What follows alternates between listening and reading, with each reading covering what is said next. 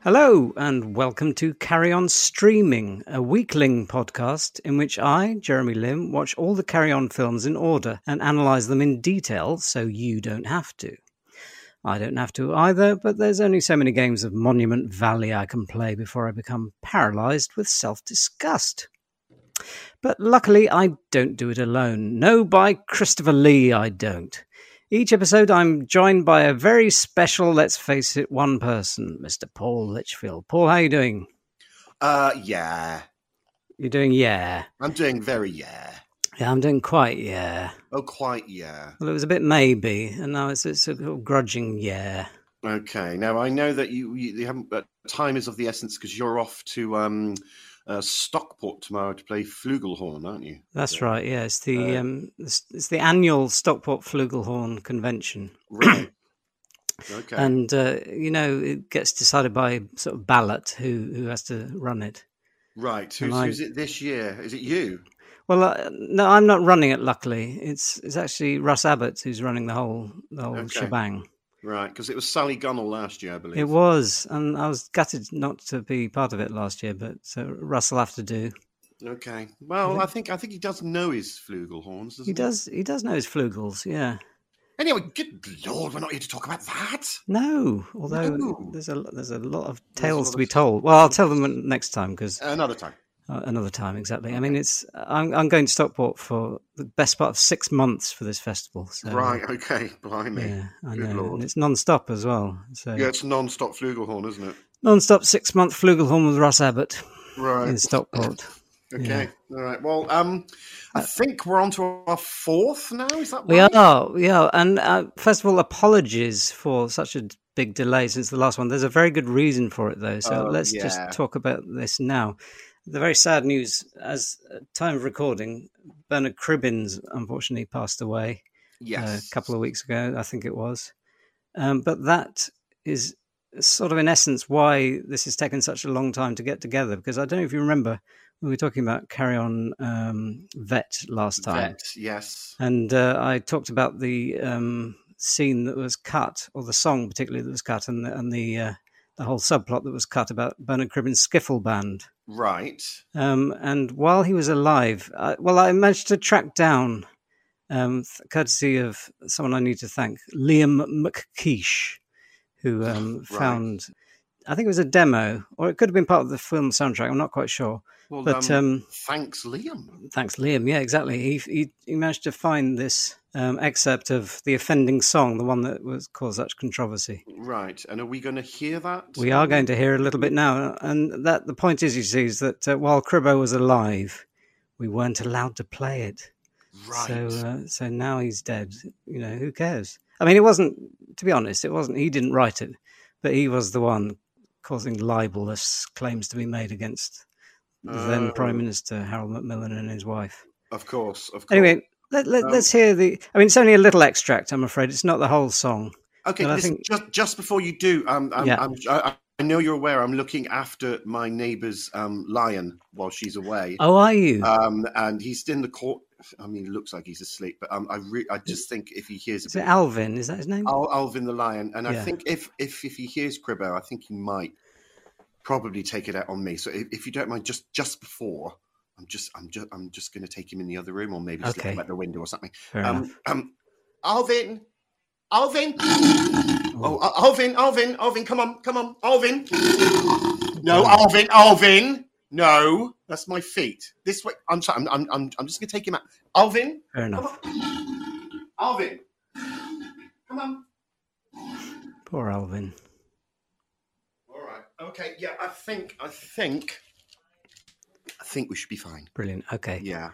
Well, here is the offending song now. Well, just the other night, Superman came back after our day sitting on the old woolsack. Opened up the door at number 10, looking forward to his pipe and slippers, but then he thought he had something rich and strange. Thought he detected the wind to change. Wind in the lounge, there was Archie and Doc, because man's best friend always hits the right spot. Man's best friend. You can always depend on man's best friend. Whoa, man's best friend. I'm saying man's best friend. You can always depend on man's best friend. So there you go. I know it's very ripe for the time. Yes, just not that time. I think they were right to cut it. To be honest, I mean, yes, I think so. Weirdly, bestiality wasn't against the law, but just that year, weirdly, it was a Macmillan introduced policy. Just for that one year. Right.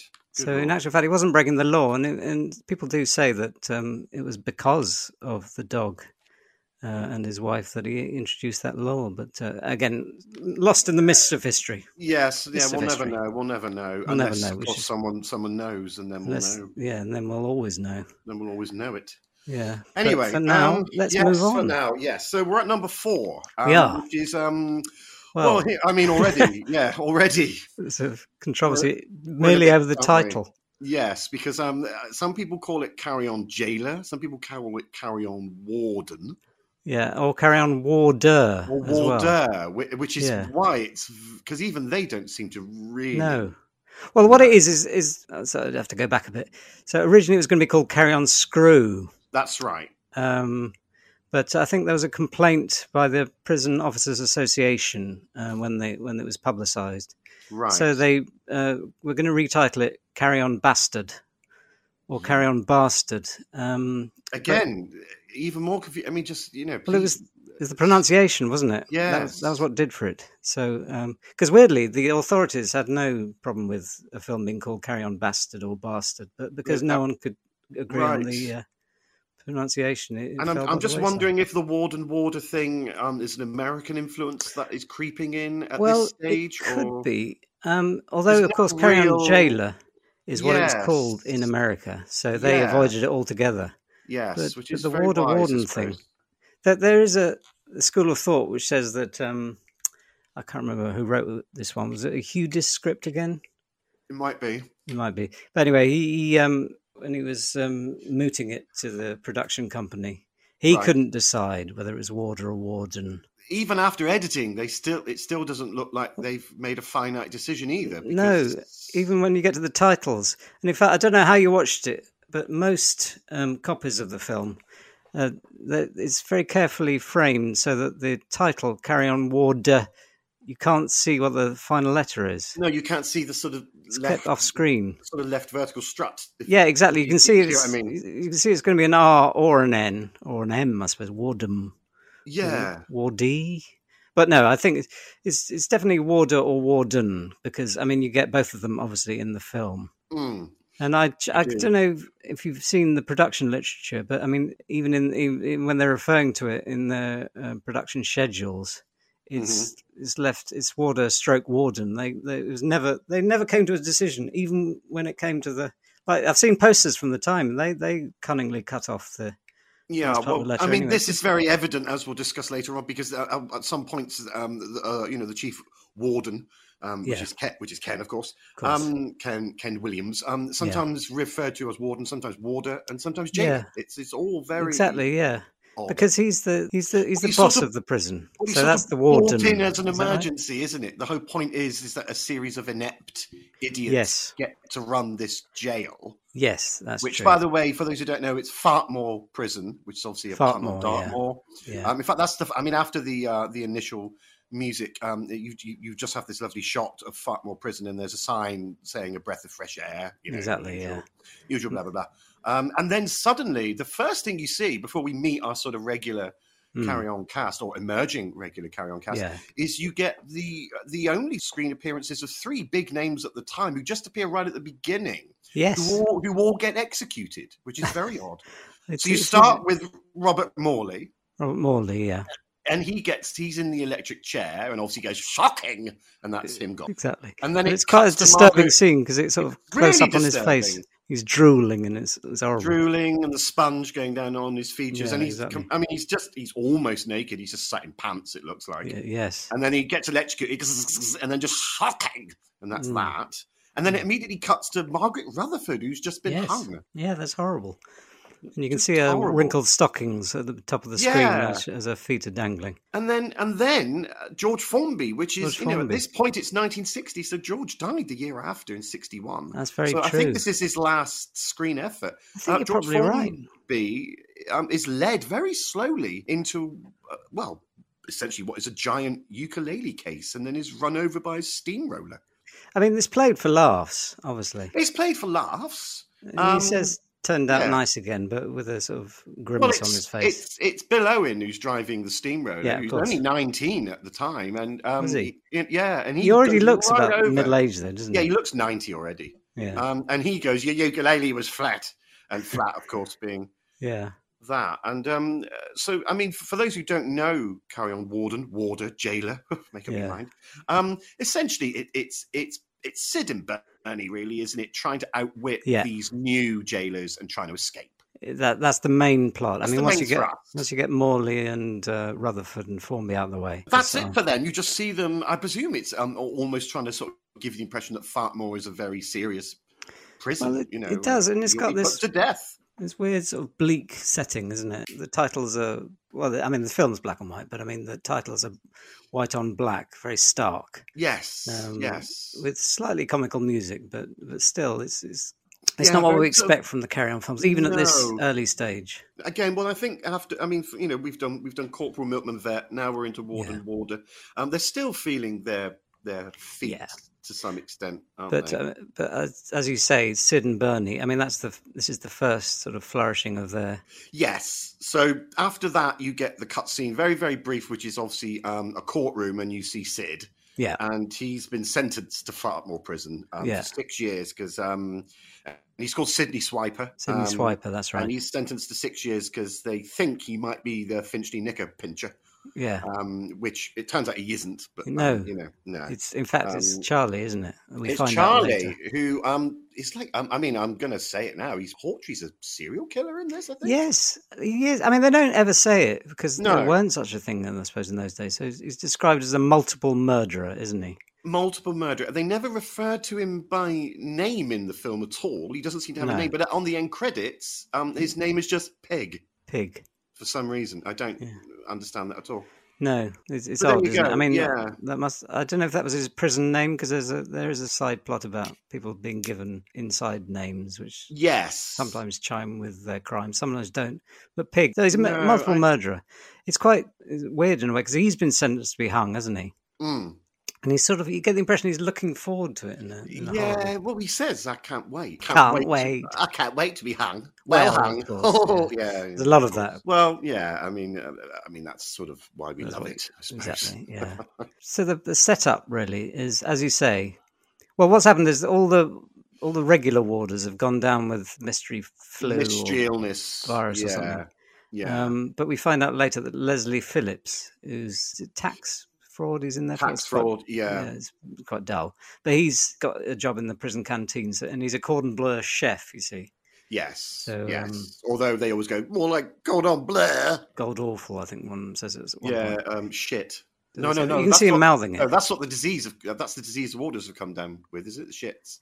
Yeah. Oh, yes. Sorry. Yes, of course. They got the shits. But the implication is very strongly that Leslie Phillips has put something in their food. He's definitely poisoned them, yeah. Yeah. And Sid is using this as an excuse, or rather an opportunity to organise a mass breakout of all the cons. And they you've got this sort of idea of almost like the Great Escape, or almost like the... So they built 3 tunnels, which obviously... which are called John, Rick and Barry, which I think is a play on Tom, Dick and Harry, which was the tunnels that the World War II guys built. Exactly, So you've got John, Rick and Barry. And so the idea is you've got Sid as the sort of main guy, and Bernie as his sidekick. Bill Maynard is with them as well. But he's because his character is John, so you get you entering John tonight. Yeah. Well, there's a bit where they say he's gone to the John, and then they go, well, hang on, we crawl through that. And no, he hasn't gone to the John. He's gone to the John. He hasn't gone into the tunnel to have a number 2. They have a lot of fun with that. It's weird because there is this implication of male rape, isn't there? Which is quite... Well, there's a shower scene in particular which is very disturbing. I know. Because everyone drops the soap. Yeah. And then it goes, and then there's no incidental music. It's all completely silent apart from the showers running. And you're just waiting for whoever's going to bend over. Yes. Which in this case, I think is Norman Collier. I think it's the only time he's ever been in a Carry On film. And he bends over and then comes back up and obviously does the chicken. exactly, yeah. And loads of bubbles coming out of his mouth, which I presume is... Wears the soap gag as well. Yes.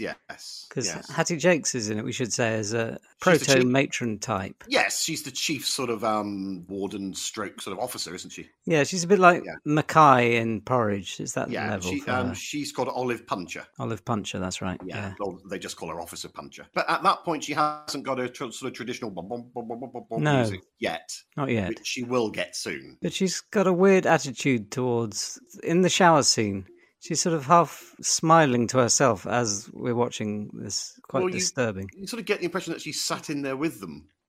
It is. It's weirdly edited. Not in the shower, but she's obviously in the corner of the room. Yeah, you can't quite tell where she is, and it's shot from a sort of neck upwards. So there's also an implication that she's nude as well. Oof. I mean, we don't see it, obviously. No, we don't. No, but I mean, we see a lot of. To be honest, we see a lot of bottoms in this film.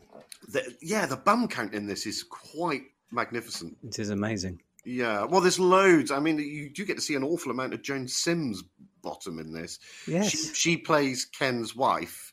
The subplot of this is that she absolutely loathes living on site. She loathes living in Parkmore, but they've got a very rather palatial little area. Ken obviously is lording it around. And she's got this flirty relationship with Sid, doesn't she? With Sid, of course, yeah. Sid's always, trying to sort of flirt with her. But obviously, I think trying to use her, so that he can get out. But there's a subplot with one of the tunnels. I can't remember if it's John, Rick, or Barry. That poor old Bernie ends up always going down the wrong tunnel and somehow always ends up.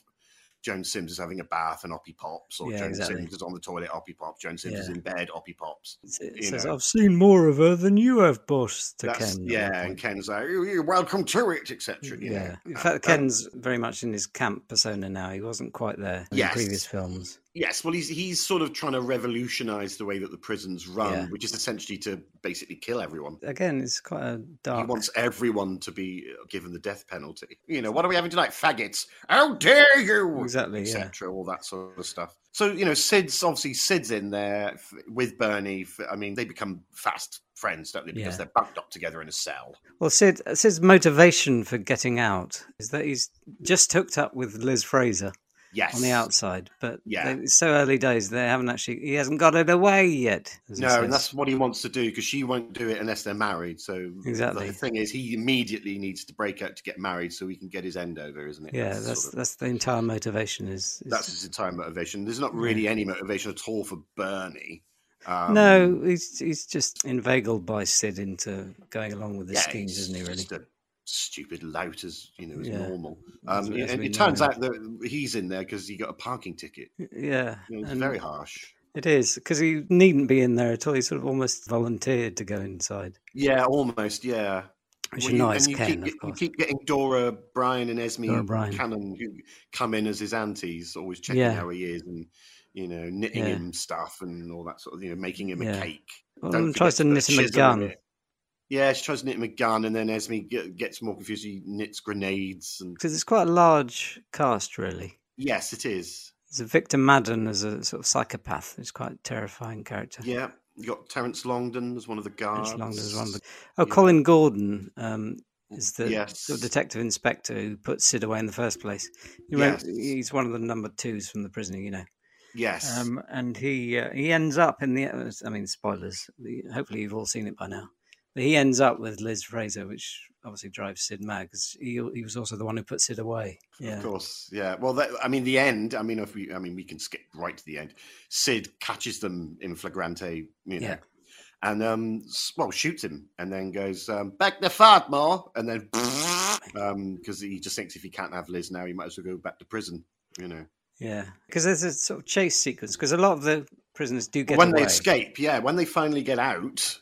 Because, Yeah. I mean, let's face it, the first sort of 60% is getting to know everyone, and the whole point is there's three stupid tunnels, and it keeps going wrong every time. Well, there's a few attempts at escape, like they all drag up at one point. But they're still just as convicts, so I don't know how they hope to get out. Well, the ruse is that they see Dora and Esme, who are always visiting, and they decide that they'll walk out with them. Yeah, that's it, of course. They get them to knit some hats and stuff like that. But, of course, they keep knitting, like, bloody weaponry. Yeah. And stuff. And then they try to sort of totter out, like, oh, don't mind us. And then, immediately Hattie start having none of it. And then straight back in chokey, isn't it? It is. Yeah. So just to go back to the initial setup, because all the tough warders are down with the shits. With the shits, yeah. They draft in these other warders. So you get Bernard Cribbins. Cribbo, Kenneth Connor, who's called Stanley Screw. Yeah, that's perfectly serviceable carry-on name, isn't it? Stanley Screw. Yeah, nothing wrong with that. They get a lot of mileage out of that. Yeah. Screw you. Yeah, that sort of thing. And he's all that sort of, like fumbling with keys and all that. Yeah, dropping keys down his trousers and closed doors, and he keeps on getting tricked by Sid to go into the cell, and then they lock him in. And he's like, "Let me out!" That sort of stuff. In fact, there's a chance that quite near the beginning where Sid could easily escape. Yes. Because he's basically nicked Kenneth Connor's car keys, his hat, his clothes, his uniform. His badge. He's even nicked his face in a strange Hannibal Lecter way. Yeah, sort of like a mask sort of fashioned. I don't know how he's done that. And then he gets near the gates. Well, he almost gets to the exit, doesn't he? He does. And then for some reason, there's a strange cut. Then he's back in the cell again. Yeah, well, he's back in solitary, isn't he, at that point, as a sort of punishment from Ken. That's the first thing Ken really does, is stamps his foot down and says, "Solitary for you." And so you've got this weird little scene, which, again, is very sort of Great Escapey. Yeah. It's Sid completely naked in solitary. He hasn't got the ball thing that, Steve McQueen had. He's just got a Scotch egg, which obviously doesn't bounce. So he's just thumping a Scotch egg against the wall, and trying to catch it in his mouth. Which doesn't work. Yeah, there's a bit of the Great Escape in it, isn't there? Really, there is. Yeah, there's a few nods to that, I think. But also, the rumor about one of the extras. Well, which one? Yeah, that's true. But I'll talk about the Elvis one. No, not at all. What's that? Yeah. There's a bit about a third of the way through. You get a group of extras, and there's a fan rumor that one of the extras is Elvis. Really? Because if you look at it again, it's about 25 minutes in, something like that. And is he the guy in the camel hair coat? Yes, that's right. But you can see underneath he's got it's a bit like what he was wearing in Jailhouse Rock. That sort of slightly theatrical version of a convict suit. I just thought it was like a spivvy-like character. I really couldn't tell. But he's just in it for a couple of seconds. Yes. Because there's this theory that he was a fan of, I think it was Carry On Milkman, probably. Right. So the second one, okay. Yeah, which was, of course, the terrifying dog in America. That's what it was released as. And it was and as we've established, that Milkman was quite a violent film. Exactly, wasn't it? And he liked his self-defense and kung fu and all that. Yeah. There's a lot of slapstick version of that in Carry On Milkman. And there's a theory that, thank you very much, one of his catchphrases. Yeah. There's a theory that he got that from Arthur Askey's I Thank You. Oh, right. Well, yeah, I can see how that would. But he got it slightly wrong. So got it wrong. Well, he was trying to emulate Arthur Askey, but he ended up. Well, Arthur at that point was, fucking huge. Well, he was at that point. This is 1960. He was at the height of a very small man-made hill of his own making. But he was a colossus, wasn't he? Askey. Yeah, he was. He sold out stadiums. People don't remember this now. Oh, he used to, didn't he? Hollywood Bowl, I think he did. Yeah. He did 2 weeks, 2 nights a week. 2 performances a night. A night. For 2 weeks. And he sold out the Hollywood Bowl. There's a rumor that when he was sort of one of the camp entertainers during the Second World War, that the war could have actually ended 2 years prior, but he was so beloved over there, they just kept it going. Yeah, they didn't want to end onto a good thing. Yeah, they just said, we love it so much, we're quite happy to go out and die. As long as we can look as long as we get Askey, big-hearted Arthur at the end of a long day's slaughtering. Well, I know that I've heard that Askey at the end of his set would, again, this nudity thing, but he would disrobe and then just run onto no man's land. Go on then, have a go. Oh yeah, have a go. Try and shoot. Try and see if you can get me. See if you can get me. And of course, he got shot. He did get shot. He got shot. He was tough as old boots, though. Never stopped him. Yeah, the last he did it in a wheelchair. Oh, you can't get me now. Yeah. They didn't shoot him that time, but he got a puncture. He did. So, he was sort of got too big after that, and then he. Now, if we're talking, scandal, and then he. Don't talk about that. No, There's the 1976 comeback special. Yes. Where he had the Sex Pistols on as a sort of support act. Yeah. Well, it was them and the Grumbleweeds, and the Grumbleweeds clearly didn't get on. No, and in fact, at the very end of it, there's still, you can see it on YouTube. At the very end of it, Arthur Askey says, "So, come on, you all think you're so tough," to the Grumbleweeds. "Come and have a go." And he ushers the Sex Pistols on. Well, that's it then, because first thing Johnny Rotten does is he does he farts in the gas mask of the Grumbleweed guy, and that's directly in his eyes, essentially. But he goes, sorry, rude fart. Of course, Glenn Matlock ended up in the Grumbleweeds for 6 years. Well, yeah. He actually said that he thought they had more raw energy than the Sex more musical integrity. But, I mean, we're getting off topic, we're getting sidetracked. Really. But so that's interesting about the Elvis thing. The other thing I know that you can tell me that I don't really know much about is another brief appearance, I think in the same scene. That's maybe why I didn't notice Elvis, because... tell me about the Screaming Policeman thing? Screaming Postman. Postman, that's Screaming Postman, yes. That's hell interesting. Is that? What it is, I looked this up because it stands out, and not in a good way. And you can see... No, not at all. You can see some of the actors, what's going on here. Anyway, he was a novelty act in the 1930s. Right, so it's like a musical act, I suppose? Well, what it was... Like Stanley Unwin? It's a very strange... It's a bit like Stanley. But what it was is he was a postman. He's a real postman. He was a real postman, but apparently, allegedly, he was the first person to ever truly understand the implications of quantum mechanics. I mean, this is in the 1930s, and that made him scream. And so he used to go on the Hippodrome and stuff, and just so just the knowledge made him scream. Would make him howl and scream. Exactly, and that's all it was really. It's just he'd come on, scream for about a minute and a half, and then he'd wave and throw letters into the audience. Throw letters, of course. And, I mean, wasn't the idea that to get the act going is that they'd throw letters at him? Yeah. He'd open them, and then he would show what was written, and it was something to do with quantum mechanics. So it was a sciencey boffin term. It was. And then that would make him scream again. That would make him scream. And then in later years, post Schrödinger, he'd bring on a cat box. Right. And then, and they'd go, "Open the box, take the money," and he'd decide which one to do. Right. But by that stage, he wasn't screaming anymore. It was sad. Well, and I suppose that's the ultimate Schrödinger. Was he screaming or wasn't he screaming? But, it turns out actually he was, because most people had to turn down the knobs on their TV. Amazing what you could make a career out of in those days. Oh, back then, yeah, anything. I mean, I don't know why he's in this film. I suppose it's residual affection that people had for him. There was a Northern entertainer at the time called Pat Satt who just used to run through a wall. Yeah. I mean, and we're not talking a prop wall. No. They would build bricks with cement, and they would wait for it. They'd start off like early Palladium shows.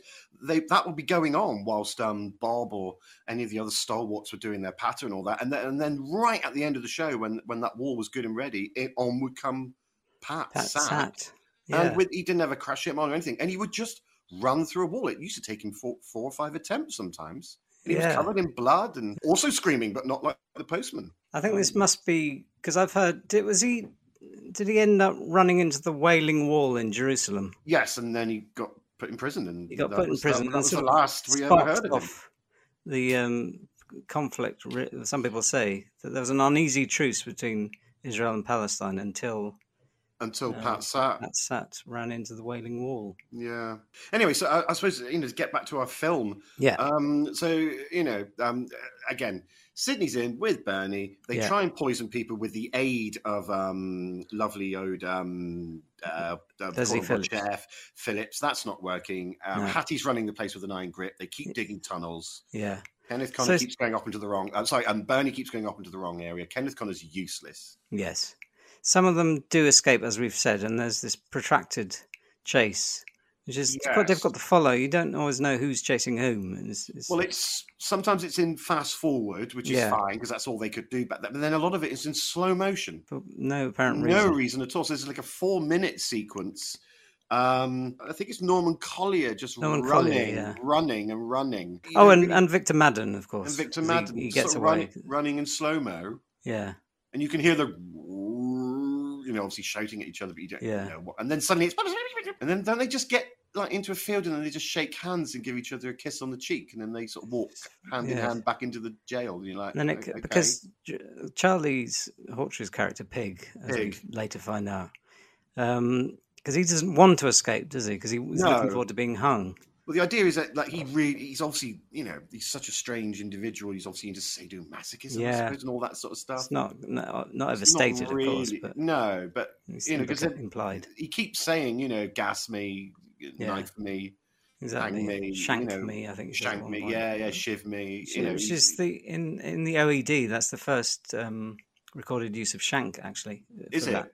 I mean, not lamb shanks, not that sort of shank, but that's the joke that Leslie Phillips does, isn't it? Exactly. Too expensive to stick in your guts. I can do you good beef Wellington, I think he says. Yeah, Wellington me. And that doesn't. Yeah, give you the boot or something. Something. And like then that. It ends with a cock o' van joke, which obviously is very visual. But there's another first in a way, right? Which is because Charlie Hawtrey almost ends up escaping by mistake. He doesn't want to. No, he ends up on a trolley that the books come on. They do a mobile library in a prison occasionally. But it's all snapped off apart from the bottom. So it's a bit like a skateboard. Yes. Oh, yes, of course. There's a skateboarding chase. He goes up a ramp, and he's obviously goes over the prison walls, but it's clearly he's on a wire.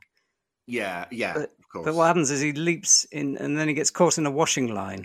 Yes. And actually does end up being hung after all. Yes. He dies with a big smile on his face. Big smile. And of course, he's also somehow, in that carry-on way, he's actually landed right into the frilly bloomers, let's say, the knickers of Joan Sims. Exactly, so he's just there in the bloomers, hung, with a very sort of beautiful smile on it. I mean, I know. He looks properly happy, doesn't he? Genuinely happy. Yeah. It's a strange. It's an odd character arc, isn't it? It is. But there's not much more to it, really, is there? There's a running gag about a bucket of piss being thrown over Kenneth Connor. Yeah, that's never. I don't know why that always happens, because he always somehow. Because there's a bit where he goes to Ken Williams to complain about his treatment, and the first thing he does when he goes into the warden's office is Ken just throws a bucket of piss on him. I know. It doesn't quite work. I mean, there's a bit where he's actually having a picnic on his own, and out of nowhere, a bucket of piss gets thrown over him. Immediately thrown it. And then he goes into a shower, and he turns on the shower, and it's just piss. You can tell. The camera pans down, and he stood in a bucket. So the bucket's still there, but it's very. I was wondering if that was a comment of some. Well, I was wondering if, in a way, it's the whole film could be his imagination. Do you know what I mean? Because it sort of ends. The last shot where it goes into his eye. Yes. And then the credits sort of roll over his pupil. Yeah, I mean that is the last. I mean, just before that, Sid's out. Yeah. Bernie's isn't. Bernie's left. Bernie's been left there. He's stuck in one of the tunnels, isn't he? That's right. Yeah. He's so big. And he's playing Patience. Yeah. Well, that's what he says. Oh well, I might as well play Patience. It's not. And then Sid's out, goes to find Liz. Liz is now already having it away with her rubbies. So then Sid goes, I'm going back in the nick. That, and then it cuts to Connor and the eye. Yeah, and the eye thing, which is very strange. And as it zooms in very slowly on Kenneth Connor's eye. Yeah. You can still see the chase of Victor Madden and going on in the background. In his iris, or his pupil, though they... Because earlier on, as you say, they kiss and say goodbye. And it had happened in the past, so you're absolutely right. Was it some weird cheese-induced nightmare, or was it some daydream? Vertigo, isn't it? Yes. I should investigate this. It's around the same time.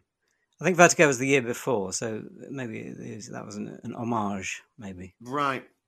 Of course, the one thing we haven't mentioned, which we should mention, because it's the first time that Carry On have ever really attempted this, is the use of animals having voices, which they've never really done that, and this is the only time it really happens. It only happens a couple of times, and there's some rats, because obviously it's a filthy jail, and the rats are running around, and Johnny Morris does the voices, of course, of the rats, and they sort of comment on what's going on, it's sort of all right. It's quite low in the mix as well, so you can't. Yeah, it's quite hard to pick up. What's he up to? Yeah, it's just stuff like that. It's wouldn't like to be him.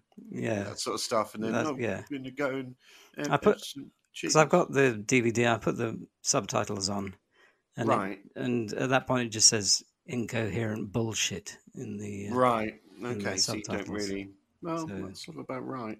But he gets a credit, Johnny Morris, as he gets the credit.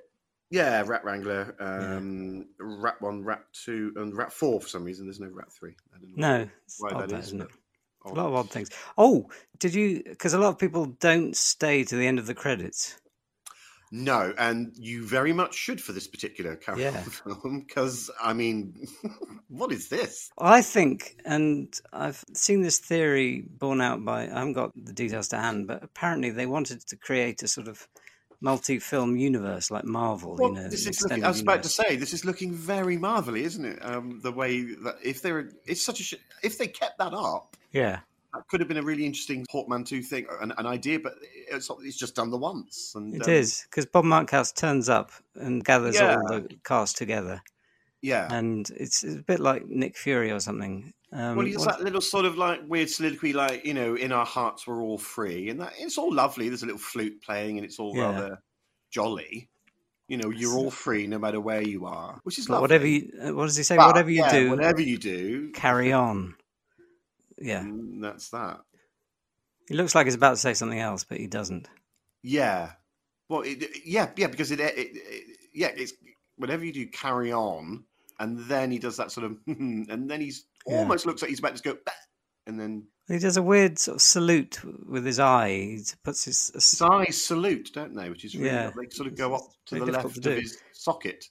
I think there was a split screen effect because his eyes sort of act independently, don't they? Yeah, like a sort of chameleon. Which I don't think he could do. Could he? Well, he's not known for that at all, is he? So well, if that was, that may be his only. That's put in post. That's an impressive bit of probably. Special effectory or whatever you want to call it. Well, it could be whiz-bottery. Okay. But it does look as if they're setting up for a sequel. Yes. But they never did the sequel, of course. So they did something else instead, which we're going to talk about in a second. Yeah, well, that'll be our next carry-on film, won't it? Do you want to tell everyone what it is? Well, first of all, before we get on to that, what are your thoughts generally about on this one? Carry On Warder, I think so far out of the... So this is the fourth one. I think my favourite so far has probably been Vet. Yeah. But I would say Warder, Jailer, etc. comes in a close second just because of how loose and experimental they were at this stage. Yeah. This is before we get to the sort of the golden years of Carry On, where almost everything is a double entendre. Yeah. There's lots of bums in this and a few sort of cheeky names, but it does have a sort of semblance of a plot. Certainly compared to Milkman. Compared to Milkman or even to Vet, and even weirdly to Corporal, which is a very disparate film. So in that sense, I quite enjoed it. It's getting there, and it's nice to see Sid and Bernie and Ken W in their It really is, roles. Yeah, absolutely. And that the best is still to come. We haven't had Babs yet; she's going to be coming soon. Jim Dale, etc. Yeah. Have we had Peter Butterworth? I can't remember. I'm not entirely sure. No, he wasn't in this one anyway. No, definitely not in this one. No. Oh, but maybe I should say, Elvis was. So there you go. That's it. Exactly. Well, was he? Maybe. Well, yeah. It's possible. Yeah. I think Tommy Steele claims that he got him onto the set of a Carry On film as a favour, and then Elvis. Well, the theory is that he turned up and just started acting and joining in, and no one had the heart to turn to F off. No, I suppose not. Because it was Elvis. I mean, you wouldn't tell Elvis to fuck off. No, you wouldn't tell Elvis to fuck off at all. No.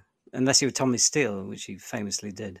Which you do a lot. But Tommy Steele told everyone to fuck off. I think Tommy Steele... That's how he ended every conversation, I believe. He's a record holder. Fuck off! Yeah, he's a record holder for... He told the Queen Mother to fuck off more than anyone else. Right.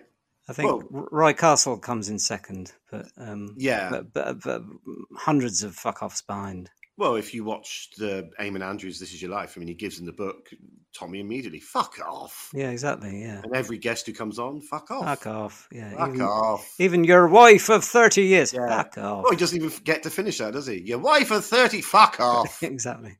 And of course she does. And well, a lot of people did. I mean, he burnt a lot of bridges with his "fuck off" catchphrase. Well, if you watch that episode of This Is Your Life, it ends with Eamon and just Tommy. Everyone else is fucked off. Yeah, and he's and the audience. I told you to fuck off as well. He says, "Fuck off, audience." He said, told you, Eamon, fuck off, and you're still here. Yeah. And then Eamon, end credits are going up, and you can see Eamon go, "Oi then." And off he walks. It's just Tommy sat there by himself on an empty stage. And he's still at it occasionally. He was on the One show the other day. Was he? And he was sat next to, I think it was Rufus Hound, and he said, "Here, you, fuck off."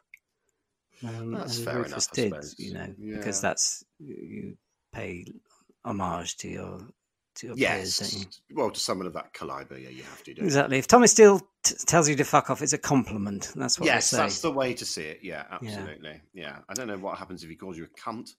Well, history does not relate. No. I mean, the only person that we know has been called a cunt by Tommy Steele is, of course, Henry Kissinger. Yes, sorry. Yeah. And he's remained tight-lipped.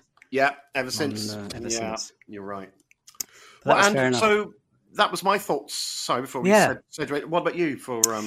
Well, it's getting there, isn't it? It's getting there. I think so. It's in some ways it's an advance on, as you say, plot-wise. I think it's definite advance on Vet and Milkman, certainly. But it's a bit retro in other ways. It's lost a bit of the sort of knockabout fun which they started to have in Vet.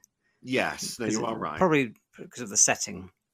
But there's a sort of grimness about it which you don't see again until Carry On Nazi Hunting, which obviously is a bit later on. We'll come into that in due course. Yeah, of course. Yeah.